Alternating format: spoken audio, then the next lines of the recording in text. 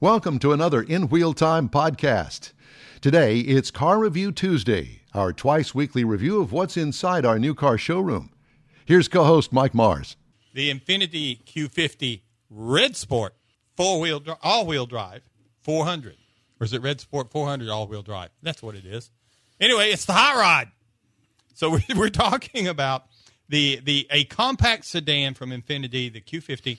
And it's a rear-wheel drive unless you get into the Red Sport 400, in which case we've got the all-wheel drive. You can get the original Q50 in Pure, Sport, and Luxe. And I say the original because this particular styling came out in 2014. You know, and each year they do a little tweaking to it, but basically it's been out for 5 years now, almost 6 years. And it keeps doing well. And for this year, it's got a new Sport front fascia on it. Got LED headlights up front, LED everywhere. Daytime running lights, fog lights, turn signals, tail lights, everywhere. Got the power heated side mirrors that are blacked out with the carbon fiber treatment so that it gives a lot of sport look to it. Power sliding sunroof for people like Don that really want to have their hair blowing in the wind. We had the carbon fiber. At least I've got some. Hey. Carbon fiber deck lid spoiler, as well as I said, the side mirror covers. And we are rolling on the optional 19-inch red alloy wheels, which are standard on the Red Sport 400 series.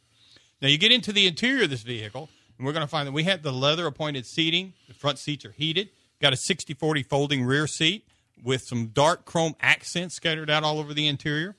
Had a front and rear air conditioning so that the climate control system is set up either way. Infiniti InTouch is where you're going to find your infotainment system, which includes the Bose Performance 16-speaker audio system that will fill that little jewel up with some sound. I'm just going to tell you that. A little bit of Margaritaville? Oh, a little bit of everything. And if you look at the trunk space, I really like the way they handled this. Now, it's 13.2 cubic feet without the seats being folded, which doesn't sound like a lot, but the thing I really liked was the deck lid opens all the way up. So you get stuff in and out. It's up there. You don't hit your head on it. You don't do anything. In fact, you got to reach up. They've got a handle just inside of it, so that's what you got to grab, because even at my height, I can't reach up to grab the body panel where the spoiler is to pull it down because it's up so high. It's really nice to have that. Now, to put this thing, make this thing go up under the hood, it was a 2.0-liter turbocharged engine, but that's gone. The only engine that's now available in the Q50 is a 3.0-liter twin-turbo V6. Now, what they've done, though, they've got two different tunings on it. If you get the base model, if you're just getting a Q50, you're going to get 300 horses. If you're in the Sport, the Luxe, or the Pure configuration. But the Red Sport 400, has 400 horsepower. Same engine, just different tuning on it. 350 pound-feet of torque, backed by the same 7-speed automatic. So it makes things a little bit easier in the factory. Everything's better with boost. Yeehaw. And then if you're looking, the EPA says in the city you should get about 19, on the highway 26, combined about 22. I actually got 21.5. Pretty good for your low I thought foot. it was really good. 0 to 60 is touted at 4.5 seconds with this particular vehicle with the 400 horses using premium fuel. That is one thing about the Red Sport. You're going to have to get the premium fuel.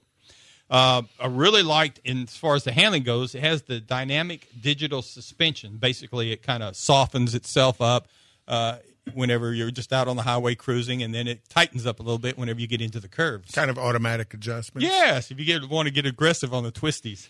So if you're looking for something to God compare knows to, I love getting aggressive on the twisties. I'm telling you, if you're looking at something to compare it to, you might look at an Acura TLX, starts at about $33,000.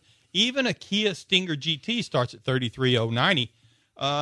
Get in the same class, not necessarily the same price range. A BMW 3 Series starts at about $40,750. But you can get a base Q50 for $37,425. Very nicely equipped. Now, you want to step up into the performance, get into the Red Sport Q50 base that we were driving. Lost my place. $56,250 was the start. Now, the MSRP as tested, with a few options that we had, $60,475 for a compact sedan that's really nice driver. Hey, thanks for checking us out. In Wheel Time is streamed on Facebook and YouTube and is broadcast every Saturday in Houston on ESPN 97.5 FM.